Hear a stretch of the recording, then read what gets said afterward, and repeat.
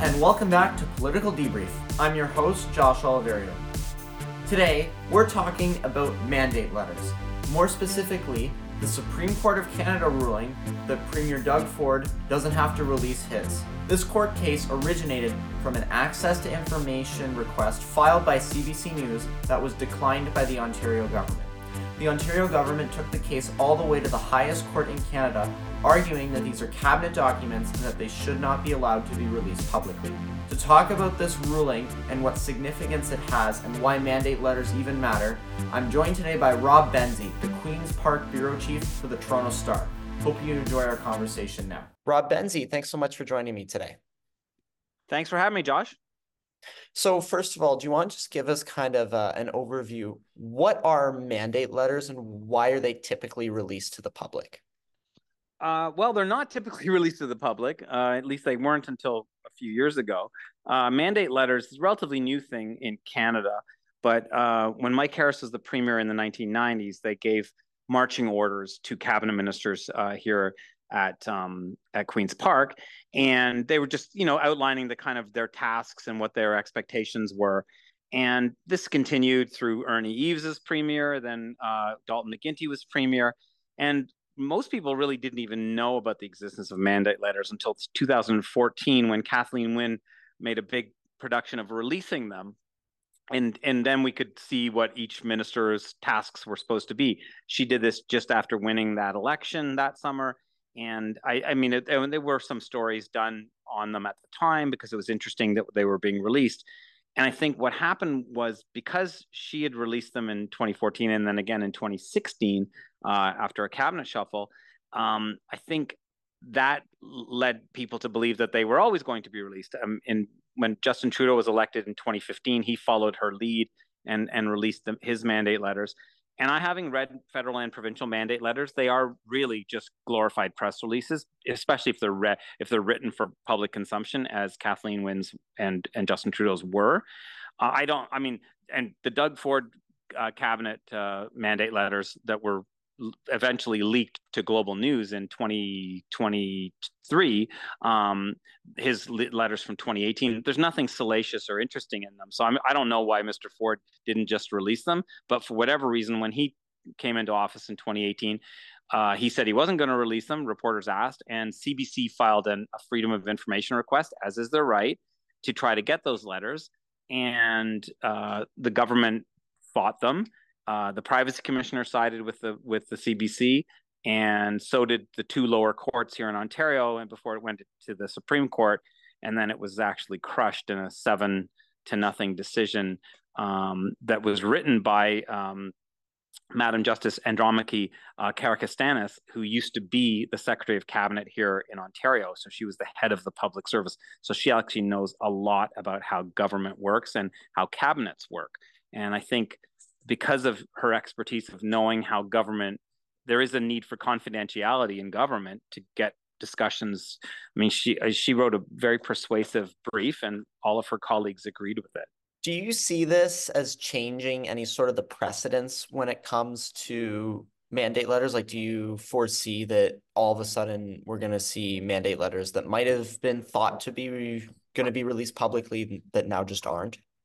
I don't know. I mean, I think depending on who wins the next election, Bonnie Crombie, the Liberal leader, said right away that if she's elected and becomes premier in 2026, she'll release her minister's mandate letters. And I can predict that those letters, if she becomes premier, will be similarly full of lofty platitudes and vague, directions.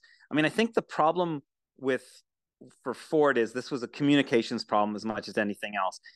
He looked sneaky and secretive by not putting them out there, even though there was nothing much in them. And I think because of that, everyone's imaginations went wild. I mean, Twitter, which is a notoriously unreliable place to get any news or information, you would have thought that the caramel secret was buried in these letters. And he's going to pave the Greenbelt and it'll be a mandate letter. I mean, unfortunately, for people who don't know anything about Ontario politics or don't know anything about politics, mandate letters are not binding. So you don't have to put anything in a mandate letter. I mean, a minister can do things beyond what's in a mandate letter, and they cannot achieve everything that is in a mandate letter. It's not, it's not a legal document or anything like that. So I think, but that got lost on a lot of people. I mean, I was astounded at how the mandate letter canard almost became this huge deal, and hundreds and thousands of dollars in legal fees from the public treasury. On both, whether it's a broadcaster or in the government, that's a lot of money spent on proving a point. And the precedent that would have been set, Josh, if the ruling had gone the other way, would be that there wouldn't be secrecy. Potentially, the precedent would have been that there is no such thing as cabinet secrecy or cabinet confidentiality. Look, as a reporter, I don't mind that, but as someone who believes in logic and rational thinking, I think that I could see the problems with that, because what you'd do is you'd get people wouldn't write anything down. Government would be done over the phone. It would be even more shadowy, or you'd get people performing, so that every time a cabinet minister said something in cabinet, it was like speech meant for public consumption. So it wouldn't be a candid, honest debate. It would be platitudes and performance, and that's problematic. I think, just as when I'm writing a news story, I don't think all of my notes on every single interview should be made public right away. I need to distill it down. I need to curate the story in a way and get all the facts.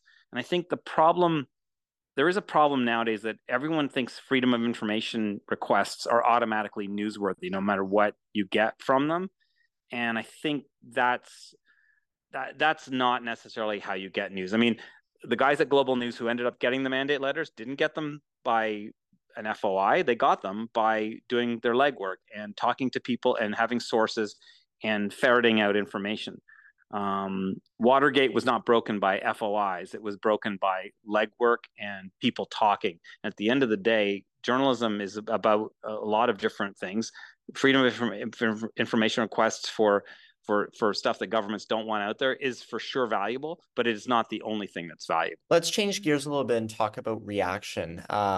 You mentioned Ontario Liberal leader Bonnie Crombie, but what's Mike Schreiner and Marit Stiles saying about this? So Mike Schreiner, the Green leader, was saying that this is a bad precedent. He's worried about it. Marit Stiles says because the government has so many problems and is seen as kind of shadowy in any way because of the Greenbelt land swap fiasco. That's a scandal that's currently under investigation from the RCMP. So Marit Stiles was saying, look, this is what else are they trying to hide? And frankly, this is where the Conservatives of Doug Ford have had a problem, because the optics for them are that they are doing things that the public doesn't really know what's happening behind the scenes. And I think that's a fair assessment. It's a fair criticism. The thing is, though, if Marit Stiles or Bonnie Crombie or Mike Schreiner become premier, they are going to want to consult with their cabinet without everyone knowing every single consultation. And I think that's where they're going to run into problems, because there's going to be some things that cabinet confidentiality is necessary. And I think that's something that they're going to have to wrestle with. But I'm sure those are the kind of problems that they will love to wrestle with, because it would mean that they're the premier and Ford is not. You mentioned what the NDP was saying about it. I think it's kind of interesting because you raised an interesting point, or the NDP, I guess, raised an interesting point, how the PCs are in a little bit of ethics trouble right now on a couple of fronts. How much do you think that this mandate letter fiasco is going to harm their reputation, maybe long term? Does it have any impact? I don't think it has any impact, to be honest with you. I mean, the ruling it's the first time they've won at the Supreme Court, so in that way, it was a good news story for them. And the people who were following this closely are more obsessed with it than those of us who actually get paid to cover this stuff. So I'm not sure it causes them any reputational harm. The Tories have far bigger problems than the mandate letters. Well, I've got you for 30 seconds. Do you want to just give us kind of a look to 2024 at Queen's Park? We're about a month and a half in now, but what's going to be the key thing that people need to watch from the Ontario government over the next year? Well, I mean, we're still watching the Greenbelt scandal. I mean, the RCMP is investigating. If charges come this year, and it's someone, either close to or tangentially near the Ford government, then that's going to be problematic for the premier. And certainly the opposition parties are banking on something happening. But again, RCMP investigations, they don't have a timeline like an election calendar. So it could be next year. It could be the year after. The next election is still, almost a little more than 2 years away. So the Tories have a lot of time to recover if there are charges this year. But if there are charges and it's someone who could be considered linked to Ford in some way, and it's in late 2025, then that will cause them big problems in the election. What about a cabinet shuffle? Because there have been a couple minor cabinet shuffles by Premier Ford, mostly to fill vacancies or whatever.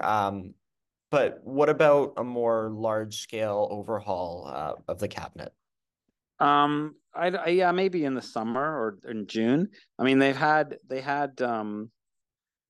kind of a flurry of them last summer because Steve Clark and Monty McNaughton and Khalid Rashid all left for different reasons. Monty McNaughton voluntarily, the other two less so, perhaps. But I mean, cabinet shuffles are they're a chance for a government to reboot and to reset, but I don't think in the broader public that they have that much of impact on voter intention. It's not like people are going to say, "Oh, so-and-so is the minister of widgets now, so I'm going to vote for this party." I don't think that's how it works. All right, awesome. Rob Benzie, thanks so much for taking the time for me today. My pleasure, Josh. And that's it for this episode of Political Debrief. Thank you so much for listening. As always, I would invite you to check out the blog post down below, and I've included the link to the Global News released mandate letter. So if you want to check out what we're talking about, I would invite you to do that. You can also check out the YouTube version if that's something that interests you. I'll link that down below. That's all from me for now. See you next time.